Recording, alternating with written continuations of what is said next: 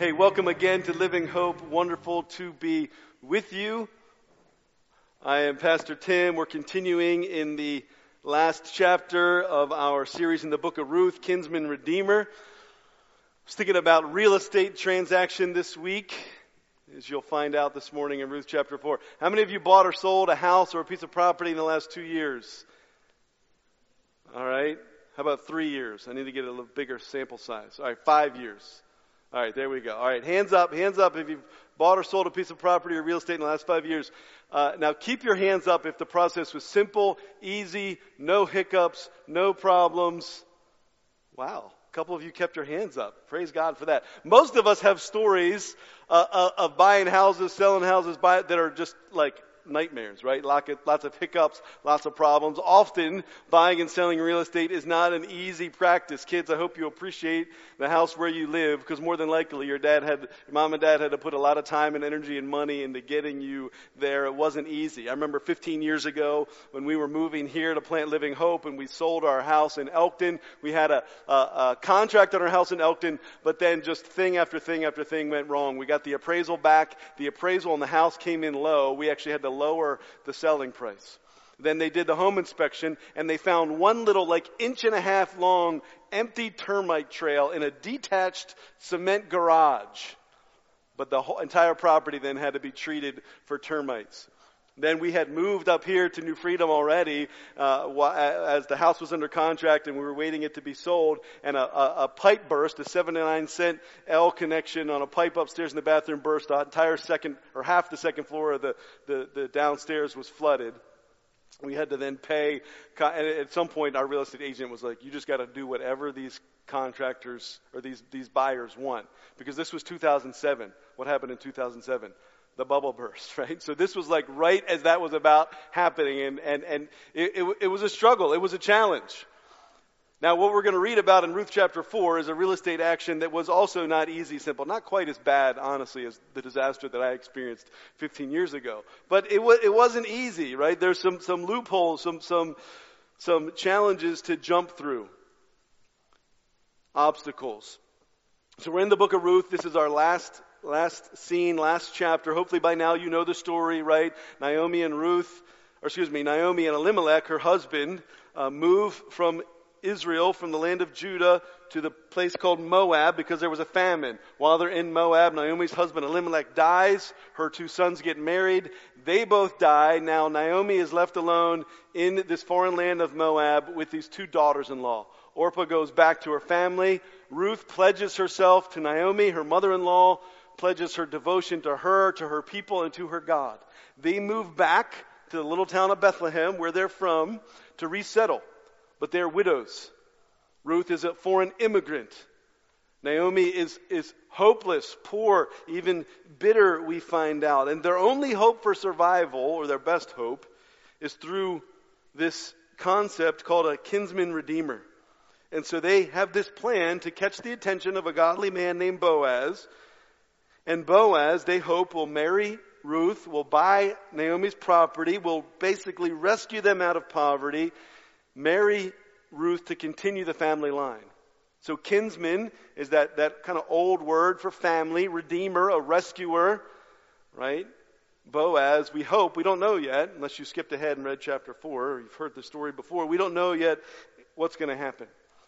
But we do know that the night before the events that we're going to read this morning, we heard last week that Ruth has made her intentions known to Boaz. She wants Boaz to redeem the family. Boaz has said that he will marry Ruth. He will redeem the family. Boaz is an honorable man, we've found out in the book of Ruth. He's going to purchase their property, but there's just one problem. See, before this real estate transaction can happen, there's an obstacle, and the obstacle is this. Boaz is not the closest living relative. There's another man in Bethlehem, maybe a cousin, maybe Boaz's a second cousin, maybe there's a first cousin, we don't know. But another relative living in Bethlehem that was closer to the patriarch of the family, Elimelech. And so Boaz says we got to check with him first. And that's what we're going to read about. Boaz is going to check with this other relative to say, do you want to redeem the family? Do you want to step up and rescue this family out of poverty and purchase the property? So we're going to read in 3 sections this morning. Kids, you should have gotten a coloring page on your way in. If you did not, you we're welcome to get up now and grab one from the back. There's some crayons in the back. You can color on the page. But we're going to look at 3 key verses. Kids, I expect you when we get to those points to fill in the key verses there on your outline. Take notes along with us. So chapter 4 is the conclusion of this story, and we're going to see here in chapter 4 God as the restorer of life. He's going to restore life to this family.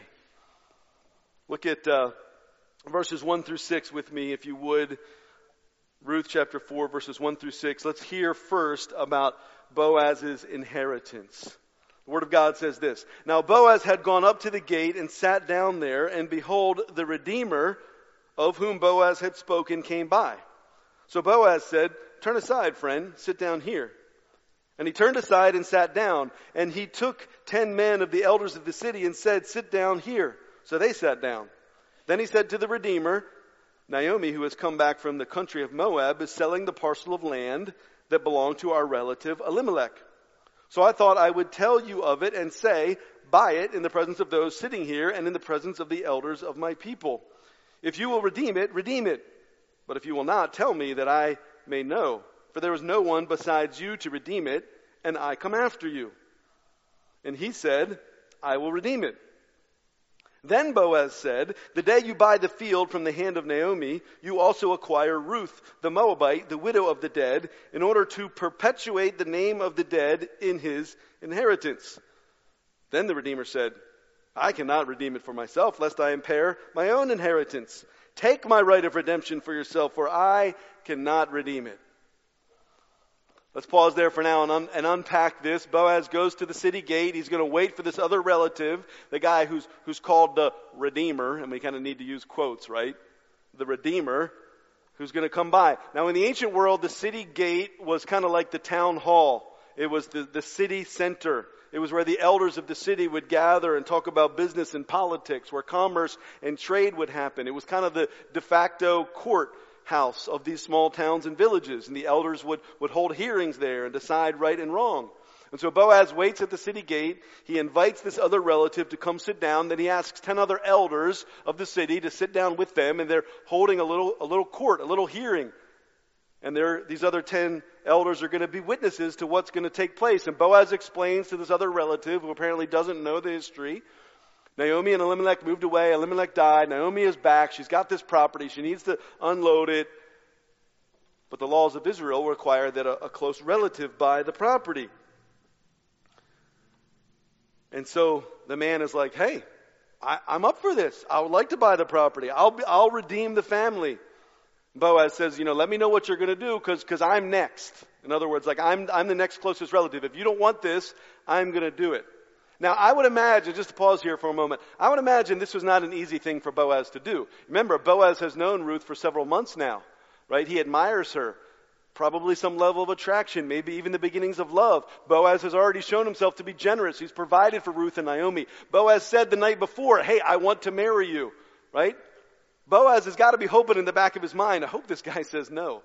Right? It was not an easy thing to do, to go to the city gate and to ask this. But Boaz is a man of integrity. He maybe could have just bought the property and married Ruth without telling the other guy, but he's not going to do it unless he does it the right way. He's an honorable man.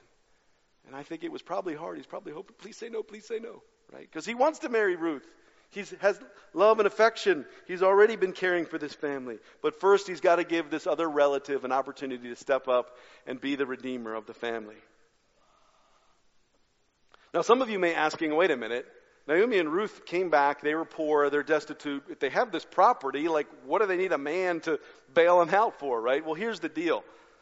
Naomi technically still has the rights to this family land, but she doesn't have the means, socially, legally, financially, doesn't have the means to manage the land, to farm the land, to turn a profit on the land.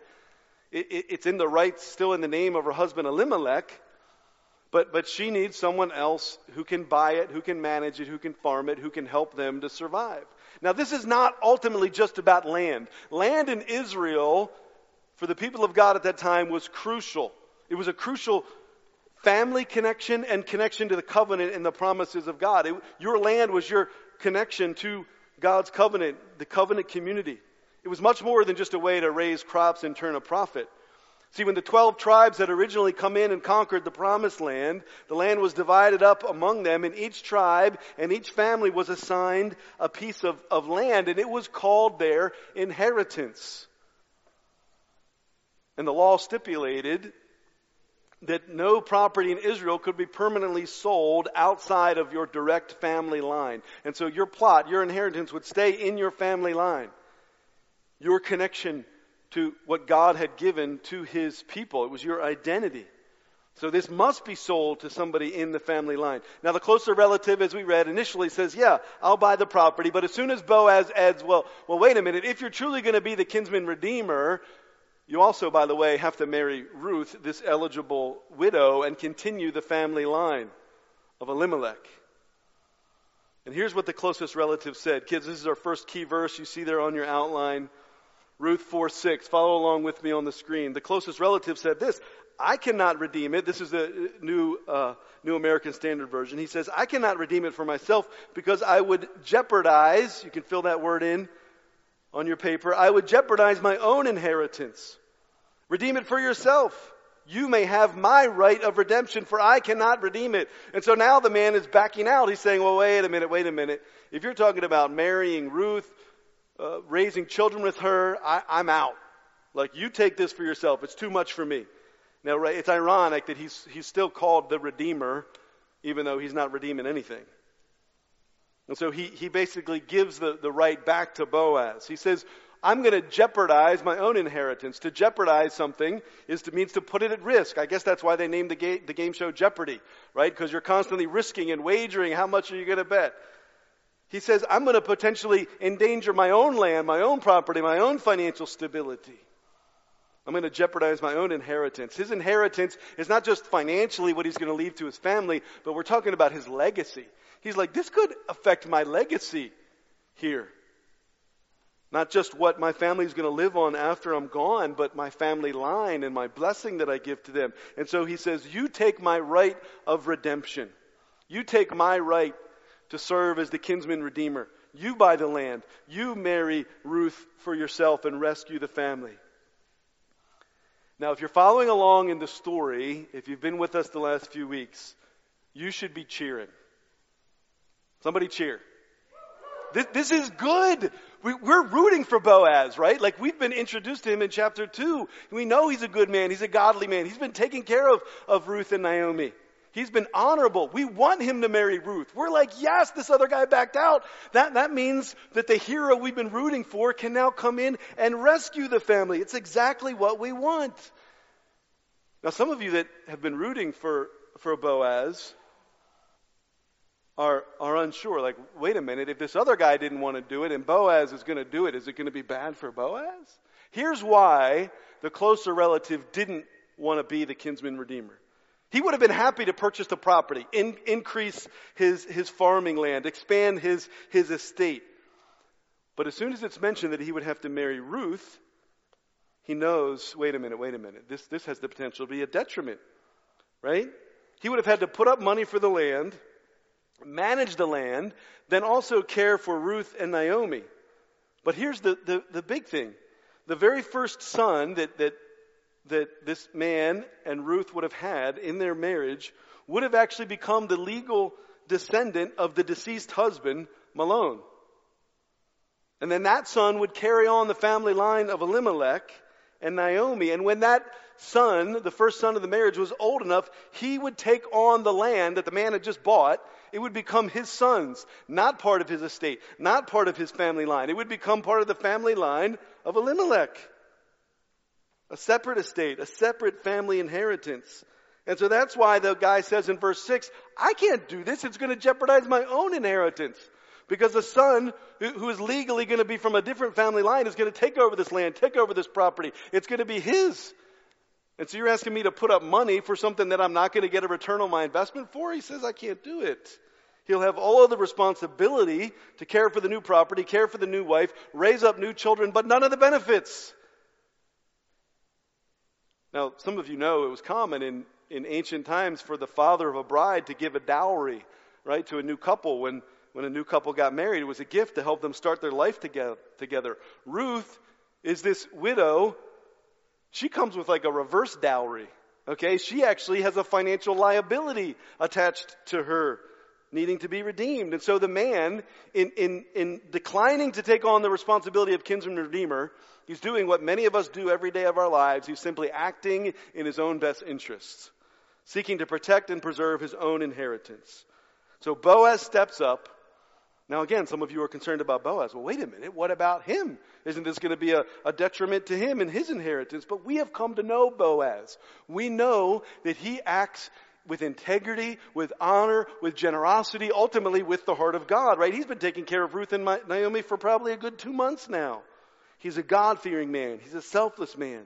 And ultimately, he is doing what, yes, has the potential to be detrimental to his own estate, but he's doing it because he has the heart of God. And while stepping up to redeem Naomi and Ruth may be a financial liability, while it may in the end detract from his own personal family inheritance, he's motivated by something far greater. He's motivated by, I believe, his eternal inheritance. See, Boaz is concerned not just about a financial legacy, but about a legacy of service, of redemption, of love. And he's acting with the heart of God. And he's able to live in light of his true inheritance before God. And so he's going to build into the inheritance of Elimelech, of Naomi, of Ruth, knowing that ultimately it will honor the Lord. Ultimately, he's motivated by something far greater. Building the inheritance of this other family is ultimately going to leave him with the most important legacy than he could ever ask for. And here we are, thousands of years later, talking about the legacy that this man Boaz left. That's his inheritance. And we see here, I believe, such a beautiful picture. And our call for each and every one of you, whether you're the head of a family, whether you're just starting out in life, friends, kids, let's not be people that live for the wealth of this world, for the property of this world. Let's not live our lives focused on some kind of temporal inheritance for our family. Let's not live our lives. This was a big decision they had to make, but even our small decisions cannot be made with our own personal interests in mind, because all of that stuff is going to fade. And your own financial status and career success and standing and name and how many followers you have online and your reputation and your bank account and the properties and the vacation homes and whatever it is that you think you're storing up to leave behind to make an impact, all of that is going to fade. And the call is to do what Boaz has set an example for us, which is to invest in the kingdom of God. He has the heart of God. He reflects the heart of even Christ himself. Making his decisions, living his life based upon love, upon service, upon sacrifice and generosity. Leaving behind, our call is to leave behind a legacy that's going to last for eternity. Moms and dads, the best thing you can do for your children is not to pay for their college, although that's not bad. It's not to leave them a down payment for their next house. It's to give them the kingdom, to sacrifice, to serve, to love. Maybe some of you are now in a position of life where your legacy is not pouring into your children, but maybe pouring into your adult parents that you're caring for. Maybe some of you don't have biological children, and so your legacy, the inheritance that you're passing on is to the next generation of your spiritual children, of the kids that you mentor in youth group, the kids that you teach in Sunday school. Maybe the neighbor across the fence who you watch after school 3 or 4 days a week. And you're investing in them, and you're sacrificing to them, and you're serving them, and you're leaving them an eternal inheritance, an eternal legacy, as you sacrifice yourself, not acting in your own interests, but in the interests of the God's kingdom. And so I pray and I hope that God would give us the courage to be a people that serve, that give, that love, that sacrifice in the name of Jesus, by not just the example of Boaz, but by the example of Jesus and the infilling, the empowering of our Savior Jesus to live for those in need. Whether it be widows and orphans like we see here in Ruth, whether it be those in financial strain, or maybe even more so those that are hurting emotionally, spiritually. That's Boaz's true inheritance that he's leaving, his legacy. Let's continue in the story and read about this real estate transaction that's going to happen next as Boaz buys the property from Naomi. Now what happens is very strange. What we see happening is a very strange custom, and to get the point across, to explain what we're going to read next, kids, I need your help. So what I need you to do is put down your paper and your pencil. If you normally go to Sunday school, kids, I need you to all come up front here and gather here on the floor in front of me. Ryan's going to come up and help corral you guys. So everybody come on up. Full disclosure, you are going to need to take a shoe off. So if that weirds you out or something, but come on up. We're going to have some fun. I need everybody to pile up front here in a group. And here's what I want you to do. I need everybody to take a shoe off. One shoe, only one shoe, and throw it in a pile. Okay, Ryan, help them pile up their shoes. Everybody throw one of your shoes into a big pile. Once you get them down there, Ryan, I want you to mix them up and spin them around so that nobody knows where their shoe is. Okay? Everybody got one in? All right. Ryan, mix them up. Get your hands down there. All right. Now, next, I want you to calmly, boys, be gentle, dive in there and grab a shoe that is not yours. Everybody get somebody else's shoe. Grab a shoe and then sit down right here on the carpet, fold your legs, and sit down. And I'm going to read for you the next section of God's Word in Ruth chapter 4. We're going to begin in verse 7. We're going to read 7 to 12. Everybody needs a different shoe. All right. Now, kids, listen up to the Word. We're going to read Ruth 4, 7 to 12. And hopefully you'll understand why I just made you grab somebody else's stinky shoe. All right. Here's what the Word says. Verse 7. Now, this was the custom in former times in Israel concerning redeeming and exchanging to confirm a transaction. The one drew off his sandal and gave it to the other, and this was the manner of attesting in Israel. So when the Redeemer said to Boaz, "Buy it for yourself," he drew off his sandal. Then Boaz said to the elders and all the people, "You are witnesses this day that I have bought from the hand of Naomi all that belonged to Elimelech and all that belonged to Chilion and Malon. Also Ruth, the Moabite, the widow of Malon, I have bought to be my wife, to perpetuate the name of the dead in his inheritance, that the name of the dead may not be cut off from among his brothers and from the gate of his native place. You are witnesses this day." Then all the people who were at the gate and the elders said, "We are witnesses. May the Lord make the woman who is coming into your house like Rachel and Leah, who together built up the house of Israel. May you act worthily in Ephrathah and be renowned in Bethlehem. And may your house be like the house of Perez, who Tamar bore to Judah, because of the offspring that the Lord will give you by this young woman." Did you guys catch that? No? So listen, back in the ancient times of Israel, when you sold a piece of property, you didn't have a big long contract, or you didn't type something in and send an email. You know what they would do to buy a piece of property? You'd take off your shoe and you'd hand it to the other guy, and he would take your shoe. And that's how they would know that you had bought the piece of property. And so if you're following along in the story, this relative of Naomi decides he doesn't want to buy it. So he's giving his right to Boaz. He's essentially selling Boaz the property, or the right to the property. And so he takes off his shoe and he gives it back to Boaz and he says, "Here, redeem it for yourself." So what I want you guys to do now is to stand up. You got to find the person who has the shoe that matches you. Listen, this is important. When you hand it back to them, you need to say the words, "Redeem it for yourself." So give it back to the person. Come on, you got to really sell it, okay? Redeem it, that's right. There you go. Redeem it for yourself. You're giving them the opportunity to buy this property. And now this is an official real estate transaction. Do you guys believe them? Are they selling it? All right, everybody get your own shoe. Once you have your own shoe, you may return to your seat. Great job, guys.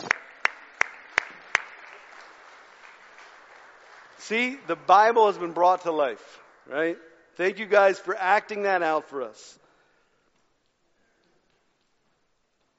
Many people think that custom originated from the idea that when you had your land, that land was yours to walk, right? And that it was your right to walk across this land. But when you sold a piece of property and you took your shoe off, you were in essence saying, "I no longer have the right to walk this land. I give you my sandal, and now this property it is now your right to walk on this property." But that was the custom. That was how they signed, sealed, and delivered the transaction. And I don't know. Maybe Boaz had to carry it around for a year or something, carry the other guy's sandal. And then if somebody saw them, somebody was like, hey, Boaz, what are you doing on Elimelech's old property? That doesn't belong to you. That's the other, closer relative's property. That guy named Frank. And then Boaz could pull out and say, no, I got Frank's sandal. Frank gave me the right to this property, right? And he would carry that around maybe, like as proof. No, this belongs to me, right? I'm a size 10. Frank wears size 11. This is his sandal. Confirming what had happened. So there's this shoe exchange, and Boaz says in verse 9 to the other elders, you are all witnesses. You're witnesses that I am stepping up as the kinsman redeemer to buy the property belonging to Elimelech, to buy the property that would have gone to his sons Chilion and Malone.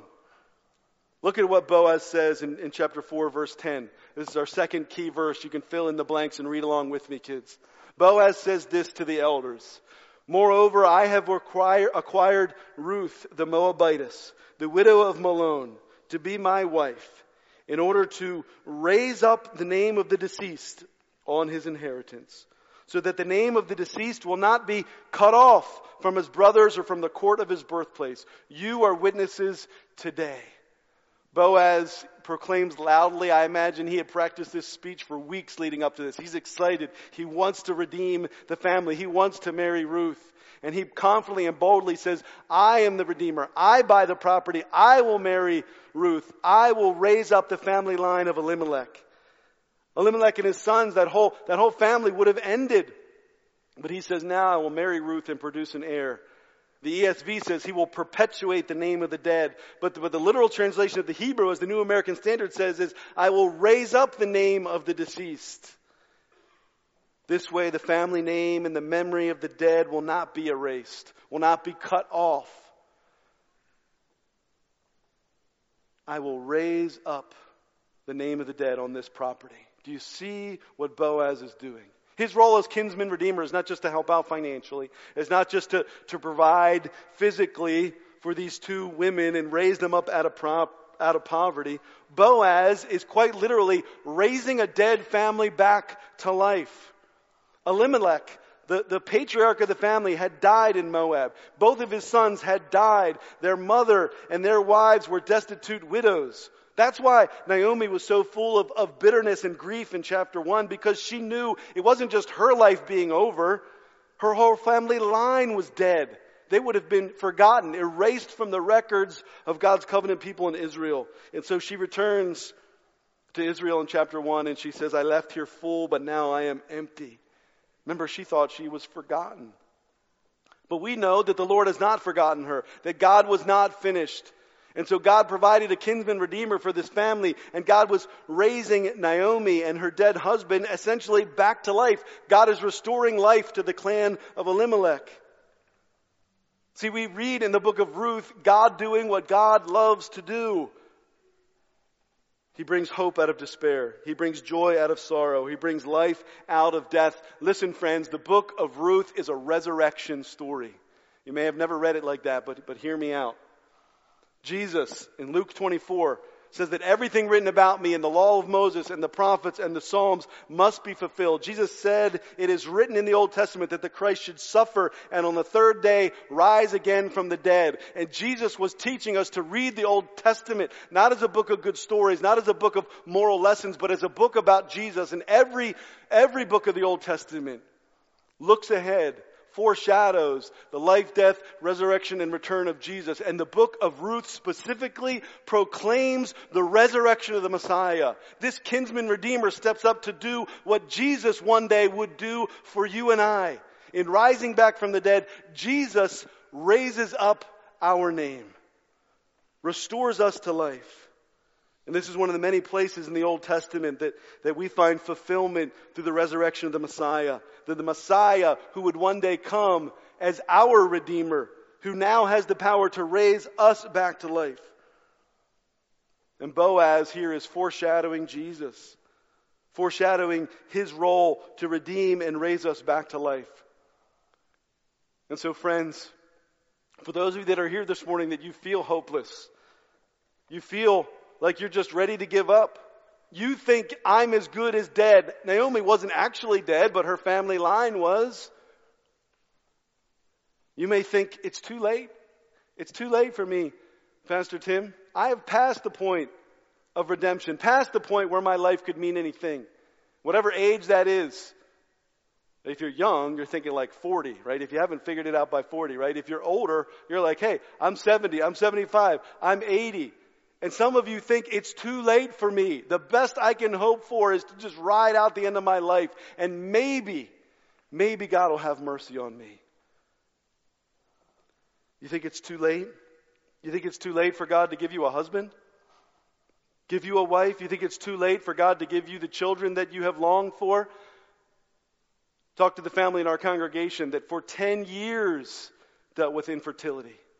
They just had their third baby.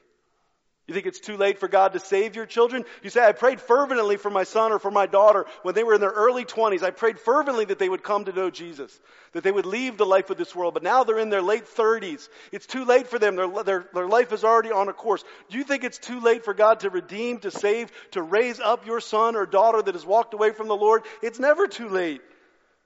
Naomi was as good as dead and God raised her back to life. You think it's too late for God to give your life purpose? You think it's too late for God to give you meaning in this life? You think that your battle with sin or with addiction is too ingrained biologically, physically, emotionally, spiritually? You think it's too ingrained for God to rescue you out of those habits? You think it's too late for you to be forgiven? You think the pattern of sin and hurt and brokenness that you have wrought, and you might have a decades of destruction in your wake. And I'm not justifying that, I'm not explaining it, but I am saying it's not too late for God to forgive you for who you are and what you've done. You think it's too late for God to restore your marriage? I know a couple that was divorced. They were divorced for years. The wife kept praying, and you know what? They're now remarried this day. You are not too poor. You are not too old. You are not too far gone. And if the devil tries to get you to believe that, you look at him in the face and you say, hogwash. Hogwash. It's not too late. I'm not too far gone. Even if you are dead, Jesus can raise you back to life because our God is a redeemer and He loves to raise the dead.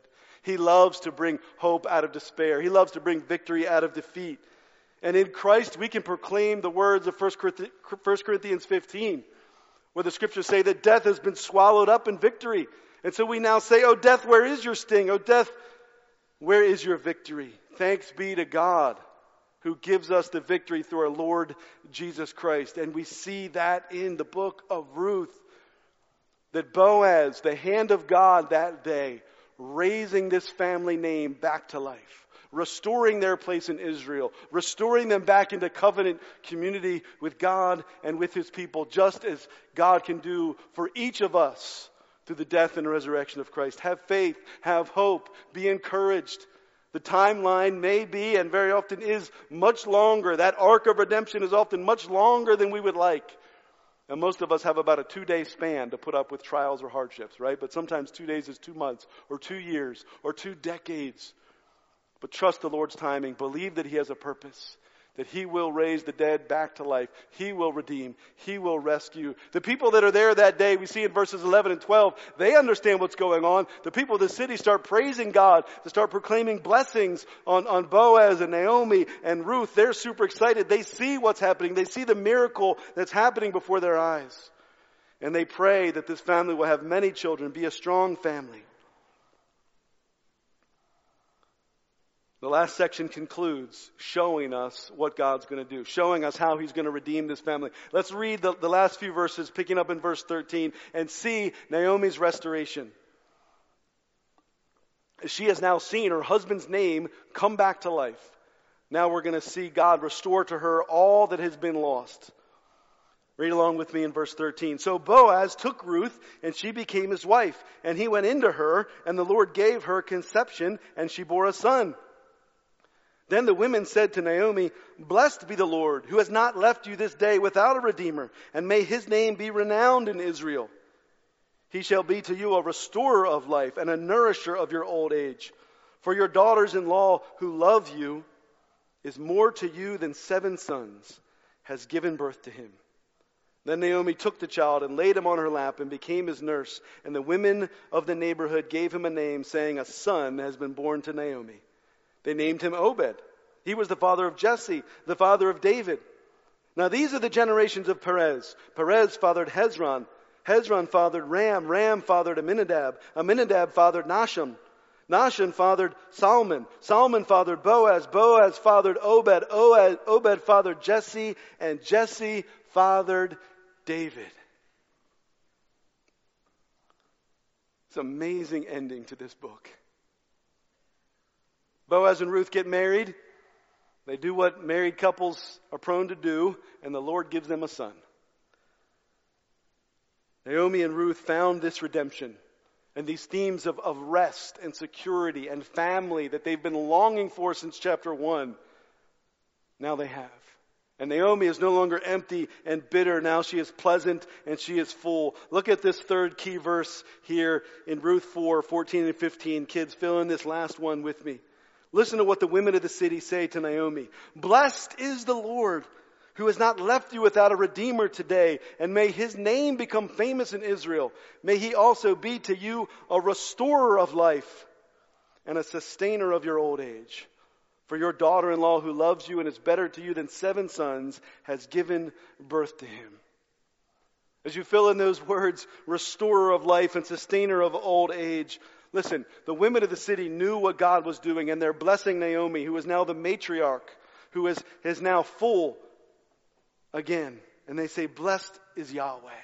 Bless Yahweh the Lord God. He has not left you, Naomi, without a redeemer, and may his name be renowned in Israel. And may God be to you a restorer of life and a sustainer of your old age. Now listen, up to this point, as you listen to the prayer and the words of these women, up until this point, they're praising Yahweh, right? They're praising God, the one who has restored, that means given back and returned life to Naomi, who is sustaining her. She's an old woman. She's beyond the age of childbearing, right? She's destitute. God is now sustaining her, giving life back to her, carrying her in her old age. And they're praising Yahweh. But look at the second half of verse 15. Your daughter-in-law, Ruth, who loves you, who's more valuable to you than 7 sons. Why? Because she has given birth to him, the Bible says. The him is who? The him is Obed, right? They are praising God for what he has done in giving Ruth and Naomi Obed. They started off praising Yahweh because he's the Redeemer. But the restorer of life in this verse is actually Obed. This is a reference to Obed. They're saying, Obed is going to restore your life, Naomi. Obed is going to sustain you in your old age. You now have a grandson to take care of you, a grandson to carry your family name. And God will restore and rebuild and return to Naomi all that she lost in the grief and the death and the tragedy. Tragedy still happened. Her husband still died. Her son still died. But now, instead of a life of poverty and neglect, she has a grandson that will sustain her and take care of her in her old age. And look at what the Lord says in verses 16 and 17. This baby was born to Boaz and Ruth, right? But the women of the city recognize it as a blessing for Naomi. This is Naomi's restoration. They actually call the child her son, right? It's actually her grandson, but they're saying he's going to care for you and provide for you like he's a son. Naomi becomes his nanny and helps raise him. This baby named Obed, whose name means servant, means worshiper. And now she will have a family line. And what a family line it will be. Their son Obed will father Jesse, and Jesse will father a little shepherd boy named David. And that little shepherd boy is going to become who? King David, the greatest king that Israel had ever known. And the chapter closes with this genealogy. And listen, I know we skip over genealogies in the Bible because they're not fun to read, but they are so important. Every genealogy in the scriptures is a testimony to the promises of God. It's a testimony to the covenant of God that goes through the seed of the woman. And just as God had said all the way back in Genesis, he will bring a Messiah. He will bring one to crush the head of the serpent through the seed of the woman. And we follow that seed through these genealogies. There's 10 names listed here at the end of the book. Probably not a comprehensive genealogy like many in the Old Testament are. Obed is called the son of Boaz there at the end of the book. Now, as we've been talking about for several weeks now, through the practice of redemption, he's the legal son of Malon. carrying the family line of Elimelech, inheriting the property. But here we see this biological genealogy, and he's listed with his natural father, Boaz. And we see here at the end of the book what the Lord has done. God has brought redemption and hope. God has brought new life. How? Through the birth of a baby where? In Bethlehem. Are you blown away right now what the Lord is setting us up for? He's providing a redeemer, providing a restorer of life for Naomi, for Ruth. In just a few generations, this little boy born to a foreigner, to a Moabite woman, just a few generations later is going to produce King David. Through this empty, poor widow and an immigrant foreigner, God is going to raise up the King of Israel.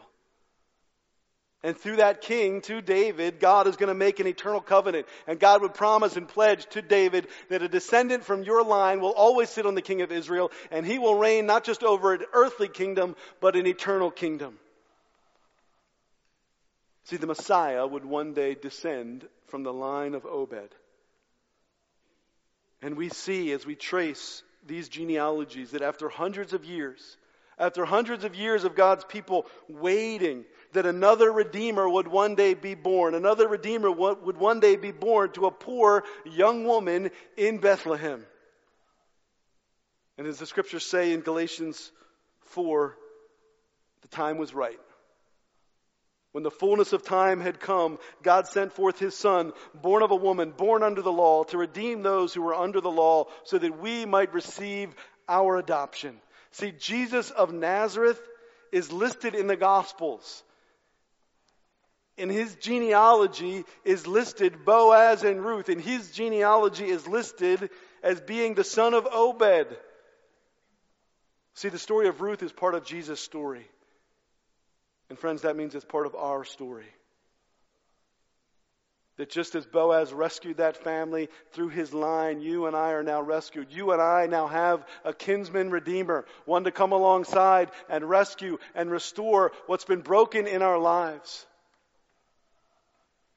And Jesus, you might say, is our closest relative, who just like Boaz set aside his position, married his bride, and now gives us an eternal inheritance. And Jesus, our kinsman redeemer, laid down his life so that your name could be raised up, written in the book of life, now called son or daughter of God Himself. And Jesus came to us in our desperate need, even more desperate than Ruth and Naomi had been. Jesus came to us a child born as our restorer of life, to return to us all that was lost by sin, to return to us all that was stolen by the devil, to return to us all that was broken by death. We now have redemption. And so we're going to sing and we're going to worship the Lord again. As the team comes, let me invite you, let me call you to worship, to give thanks. If you walked in here this morning not knowing that level of peace, not knowing what it is to be rescued out of sin, death, not knowing what it is to be forgiven, not knowing what it is to have the confidence that your name is now written in the book of life, that you have one who loves you, who died for you, who gives Himself to you to redeem and rescue you, I call you to put faith in Him. As we sing this song, let it be a prayer of hope.